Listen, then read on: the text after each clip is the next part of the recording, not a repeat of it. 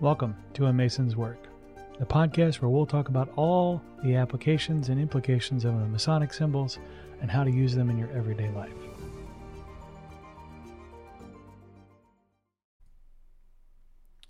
So they call time the great leveler, and it is very true in the Masonic sense that we use the level in many ways to describe time. We will use the 24-inch gauge to describe your use of time or your understanding of time. But in the second degree, we talk about time quite differently. And so the understanding that you are mortal and that the reality is your work will find its place in time and it will be either timeless or through the process of time passing will fail to stand the test of time.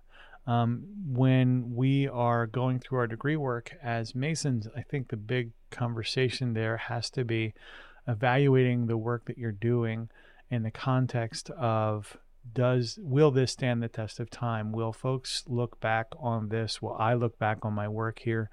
And will it be dated? Will it demonstrate a belief set that is antiquated? Will it demonstrate a way of thinking about the world that no longer makes sense?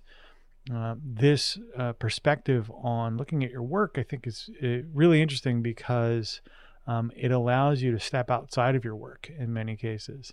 And again, since all of the second degree tools are about that relativity in space and time and in society, I think it's entirely appropriate to look at a Mason's work from that perspective of will it stand the test of time.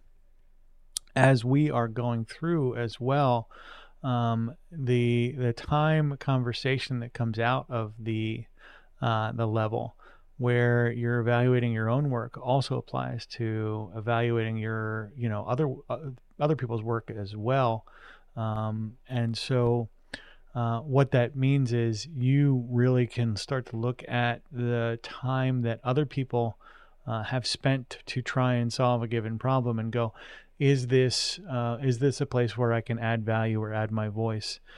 That looking across the landscape of the work that's being done by individuals, by organizations, and all that kind of stuff, the level really does help point out a fair amount as well in that space. It helps you look at all of the activity that human beings tend to take on and evaluate it from that perspective, which I think is really useful.